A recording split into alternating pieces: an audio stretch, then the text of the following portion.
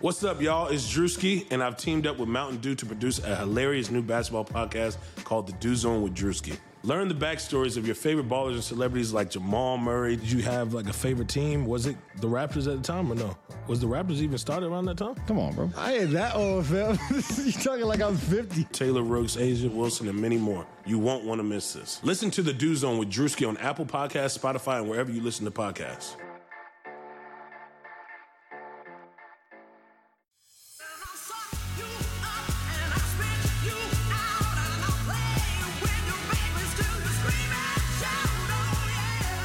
Hello, flamethrowers. Brenda here. As you know by now, we're releasing our interviews on Thursday.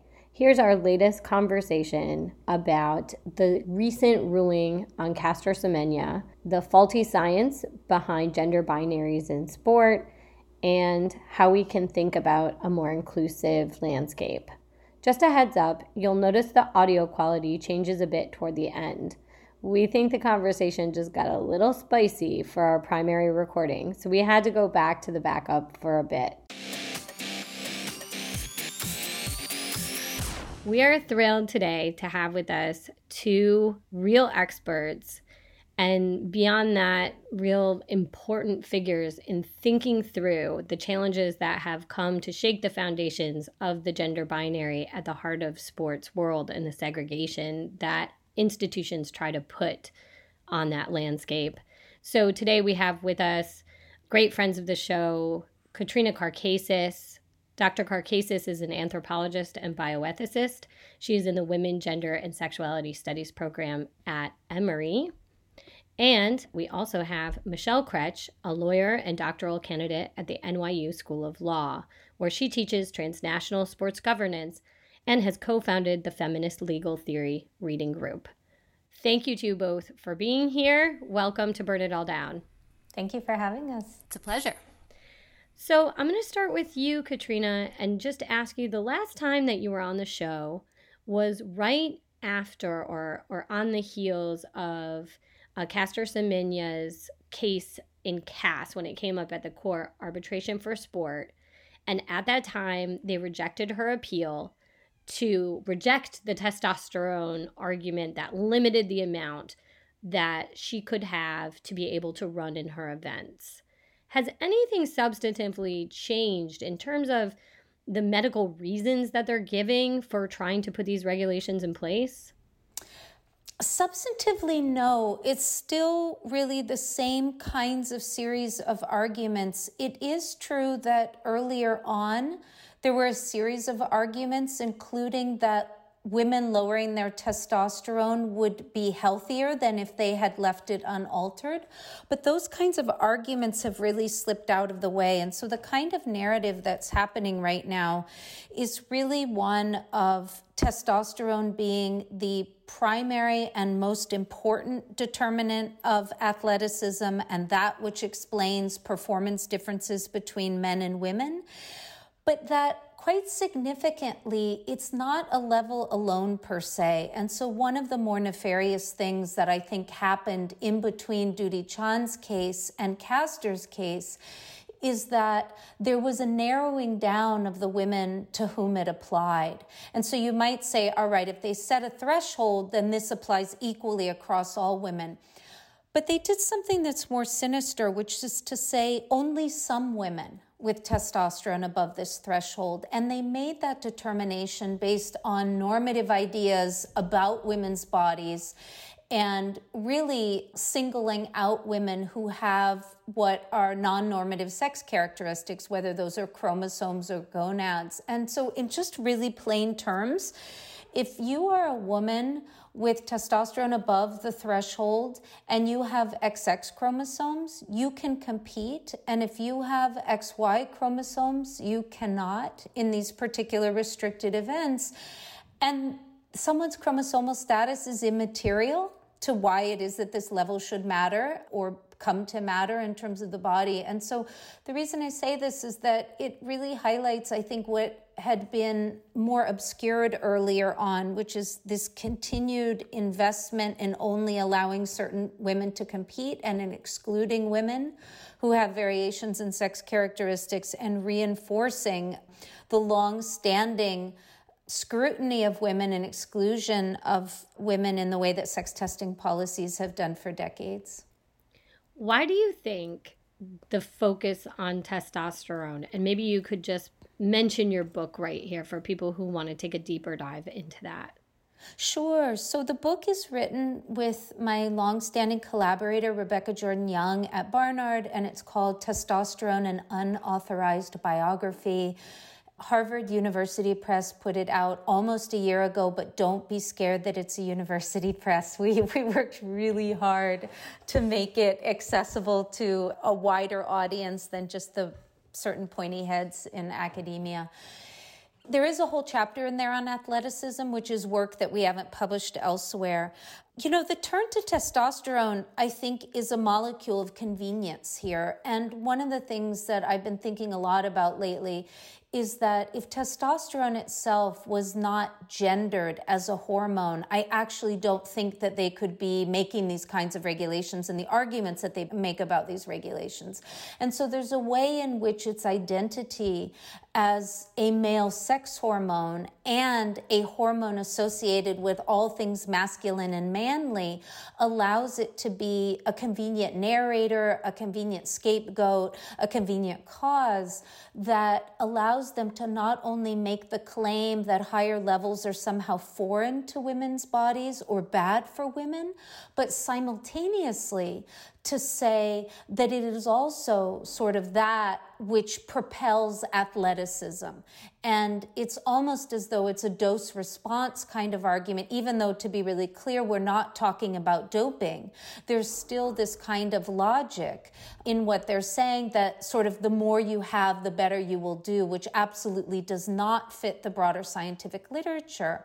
But as I've been talking to people about this for 10 years, it's really frustrating to people who try to think about this through logics and rationality to try to understand what's happening. And that's not how you can understand what's happening. You have to understand it through a political lens and the way in which science is being conjured to support a desired outcome. And that outcome is exclusion of women with higher than typical testosterone levels. I'm going to ask directly now about the Caster Semenya ruling, which last week came from the Swiss federal court.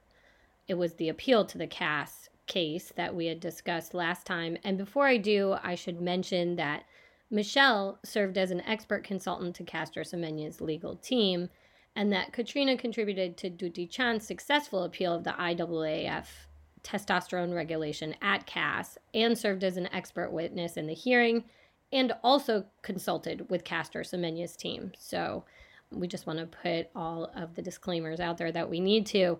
Michelle, could you speak a little more directly to what your takeaway from this decision on the part of the Swiss court?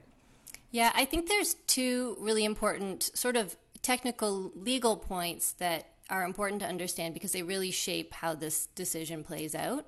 And the first is that basically the Swiss Supreme Court has an extremely limited scope of review when it's ruling on an appeal against an international arbitral decision, as it was in this case. So besides claiming any procedural irregularity, there's only one possible substantive ground of appeal, and that's that the decision is incompatible with Swiss public policy. This is a very limited concept, and we should definitely get into that. But perhaps of particular interest to the listeners, a violation of a provision of international human rights law, whether domestic or international, is not sufficient in and of itself to be a breach of Swiss public policy. So I think that's one very significant thing. And the second is that when the Swiss court is sort of reviewing the decision of the Court of Arbitration for Sport, it's not reviewing the decision as a whole. It has to accept all the facts as established by the Court of Arbitration for Sport. It cannot question these, change them, or add to them, even if they're wrong. So I know Katrina will have a lot to say about that because she's the facts person here. But I think we can't really understand why this decision ended up the way it did without being cognizant of those two factors. So if you're taking the labor of someone like Caster Semenya and restricting that labor by saying it doesn't, human rights violation doesn't matter because Swiss public policy matters, where is a better place to see justice served? That's a really excellent question, and one that I think so many people, including myself, are struggling with right now. There are many options, and the fact is that most have not been tested. So it's hard to say with certainty which would be the best option. We can see that the Court of Arbitration for Sport has been tested and has yielded highly unsatisfactory results. So perhaps that's not the best option. But other possibilities, domestic courts or international human rights courts, also have their limitations in terms of who has standing, who can actually bring a case before them. When we're talking about an international context like this, where's the athlete from? Where is the international federation headquartered? These are all complex questions about standing and jurisdiction. And so it's yet to be seen, but I think it's probably safe to say that this won't be the last challenge to these types of regulations. Can I quickly add something to that, Brenda? Please. Someone asked me the other day if this set a precedent. I've never been asked that before. And the answer that came out is one that I'm actually okay with, which is that I actually think it does set a precedent. It sets a really important negative precedent. I think that precedent is that it allows regulations that harm, that violate medical ethics, and that infringe on international human rights to stand. And that it underscores for me now through both cases plus the appeal that women athletes basically have near insurmountable barriers as they try to seek redress for violations of their rights, because in these mechanisms that are available that have been used so far, in my view, have failed to account for violations of those rights. I don't actually think it's possible in these to make the harm legible.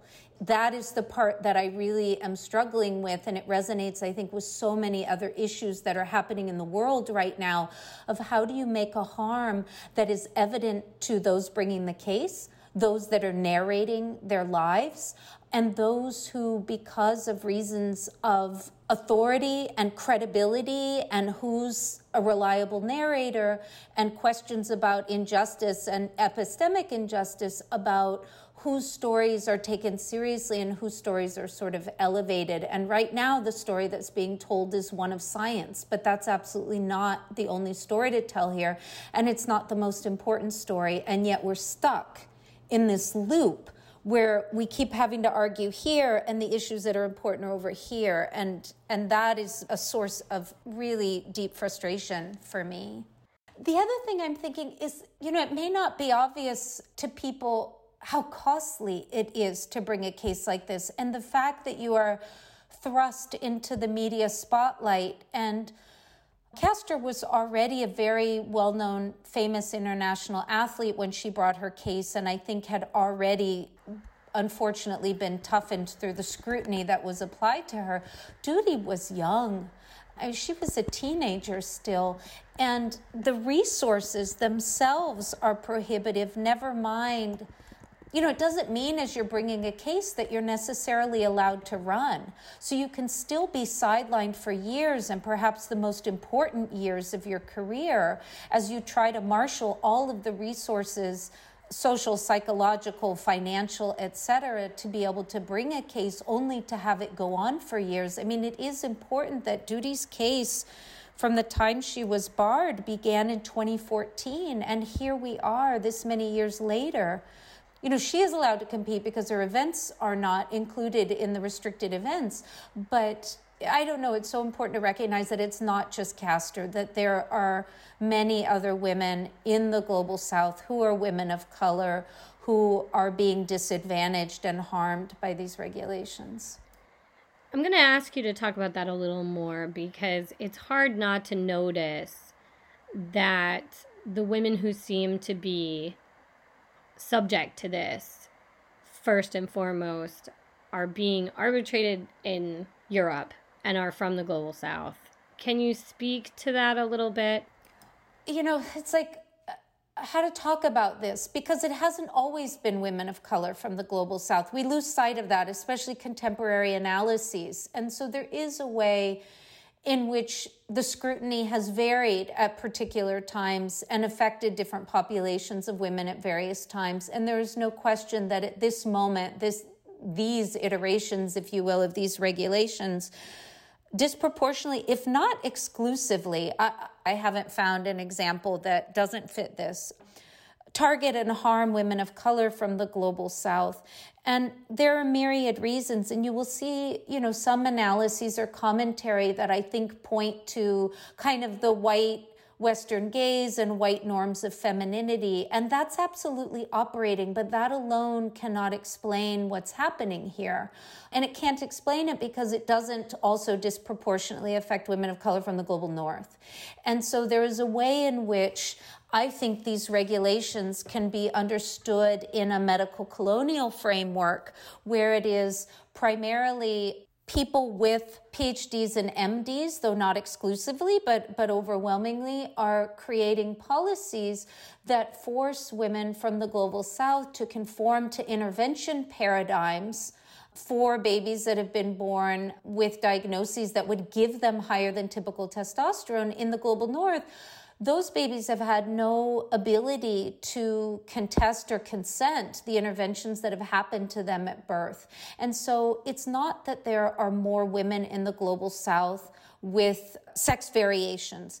It's that the women in the global north have had non-consenting, non-consensual, irreversible interventions on their bodies so that they're not living with higher than typical testosterone levels, generally speaking. I think this is going to change.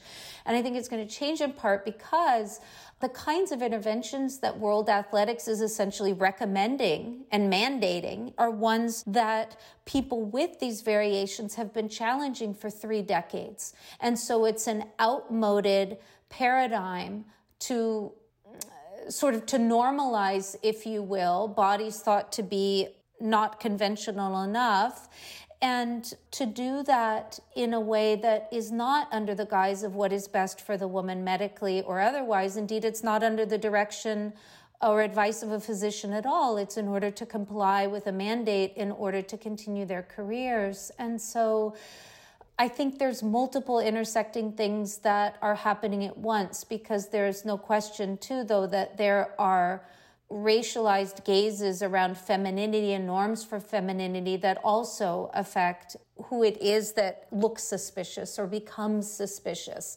And then who it is that might have high testosterone will be limited, based on whether or not somebody's been intervened upon early in life. And so it's a really complicated nexus. But I think the most important thing is that it is people in rooms in the global north who are maybe vast majority white, maybe not all, who are making regulations that harm women from the global south.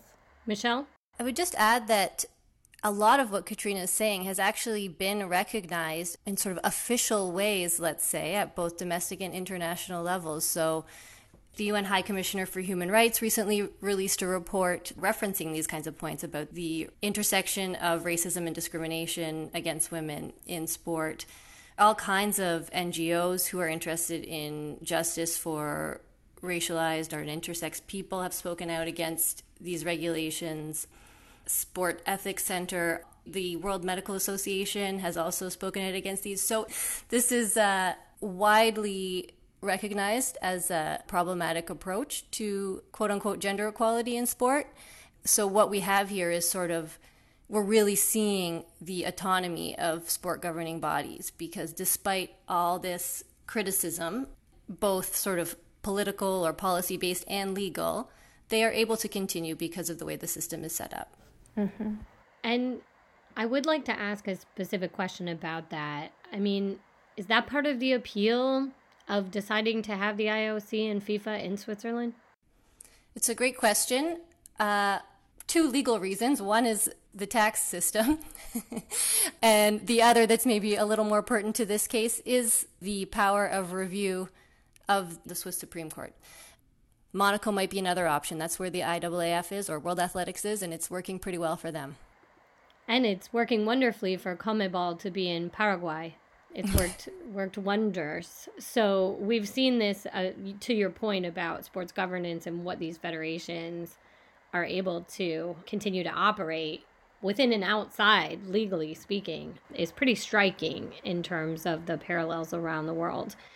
So I have to ask, I guess more from an emotive perspective, because you've laid out just such strong arguments all the time and generous explanations. Why do you think the entrenchment and the investment in keeping these women out of sport is happening again and again and again, even with all of this increased, statements by the United Nations and medical evidence, and, what is their investment in this? These sports organizations were founded, for the most part, as, male-only organizations. They governed only men's sport. Incorporating women into it was seen to be it's very complicated. How are we going to do it? The simplest way, it was just assumed from the beginning we're going to divide. And I think these sports federations are sort of geared towards conservatism and traditional ideas about sport and about society in general. I mean, it also goes to the way that people are elected or appointed to these sport bodies. The turnover is low. I think there's so many factors contributing to it. The one that's most troubling to me is the idea that sport is somehow special and different from every other context in the world, whether we're talking about an employment context or a social context. And that's very evident in this most recent decision. I mean, the Swiss court agreed with CAS that, ensuring fair sport is a completely legitimate interest. Basically, that can justify serious infringements of the rights of athletes. And this is not me giving the example. This is what the court specifically said. We're already doing this in doping. Women's bodies are already scrutinized for anti-doping purposes. So this is just how it is in sport. And that's the part, especially as a former athlete, I find that just mortifying, if you want to talk from the emotive perspective, like you said. Mm-hmm. Katrina? Yeah. Like squirming right now. I'm so... Yes, everything is embodied right now, every feeling I have.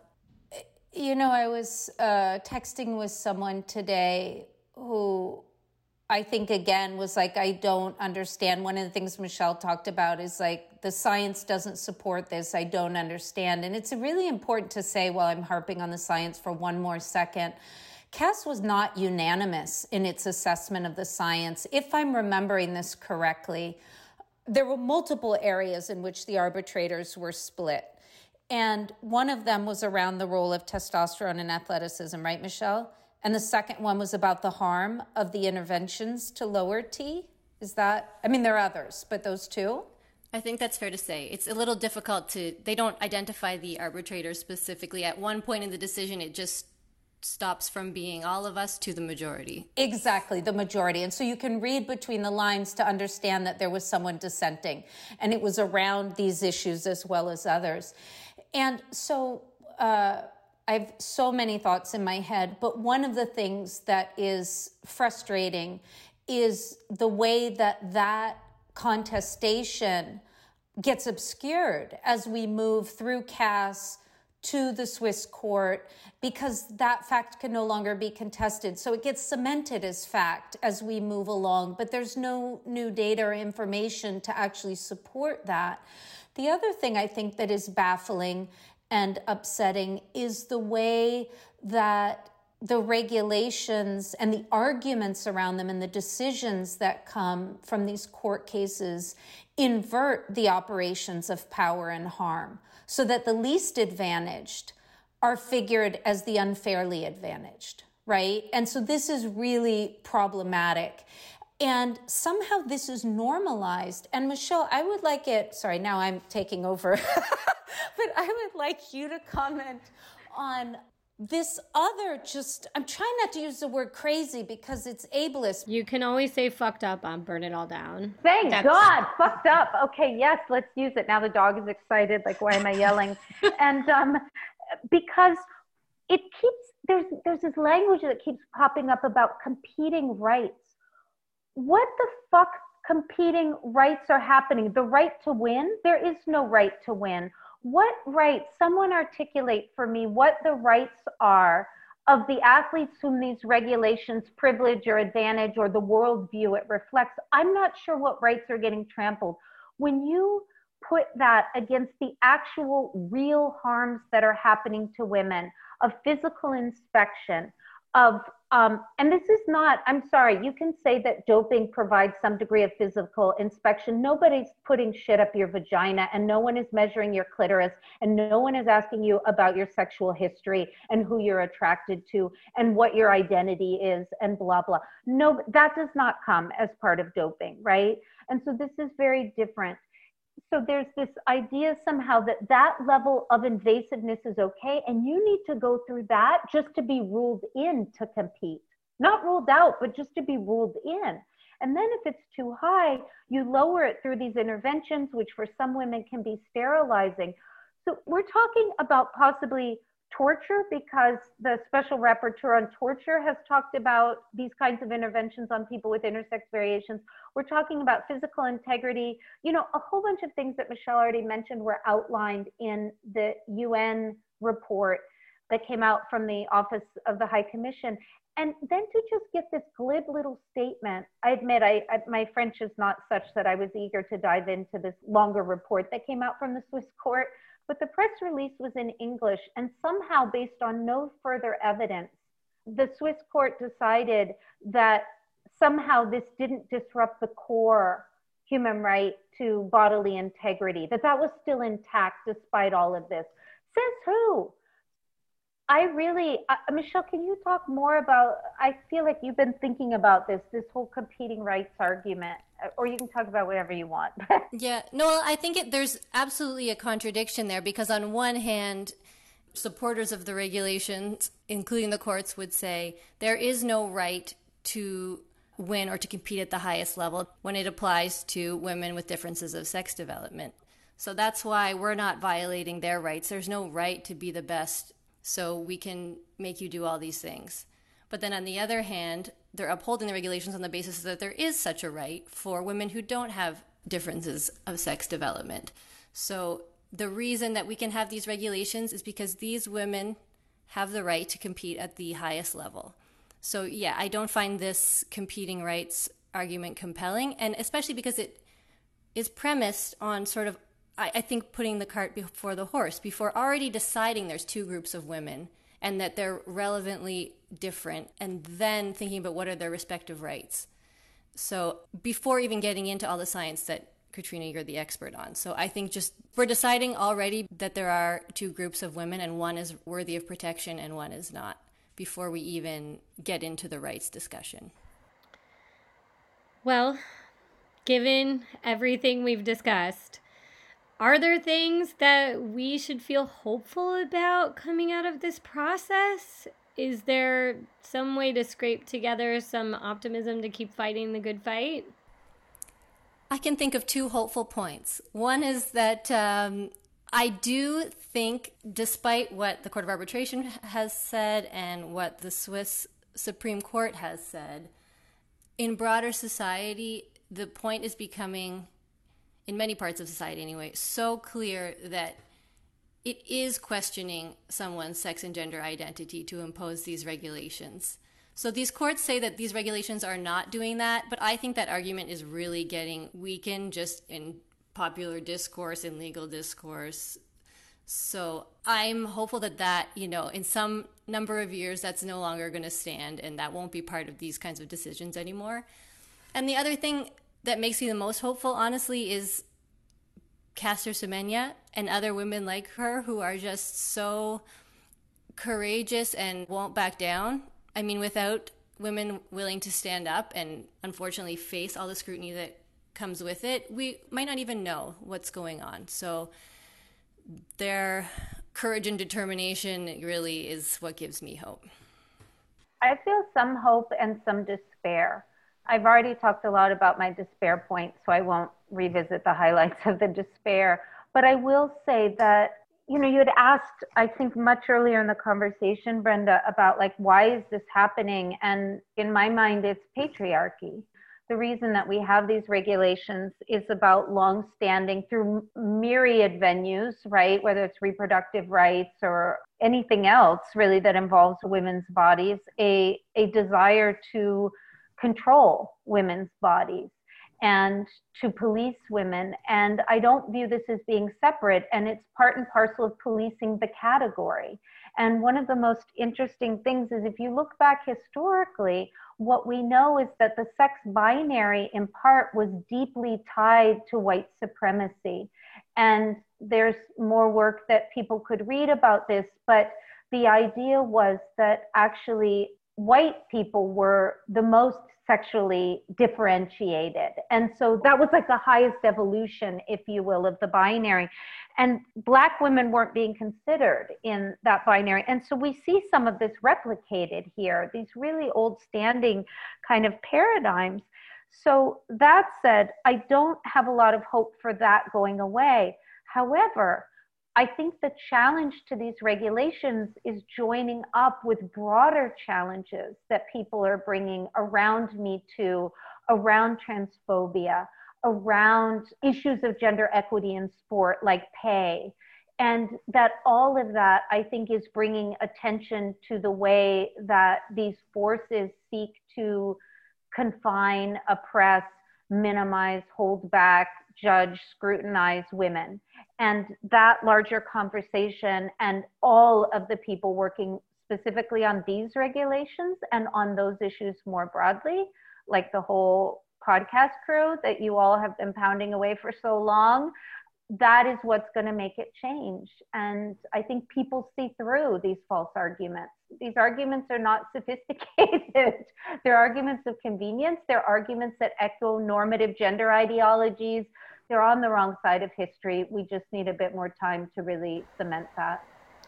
As an historian, I endorse that. I think one of our favorite parts of our job is to get to decide who is on the right and wrong side of history. And so on behalf of all historians that wouldn't want me speaking for them or that would, I'd like to say that you both are very much on the right side of history. And on behalf of the podcast, I am truly grateful that you've come on to share your expertise and wisdom and passion with us once again. So Dr. Katrina Karkazis and Michelle Kretsch, thank you so much for being on Burn It All Down. Thanks for having us.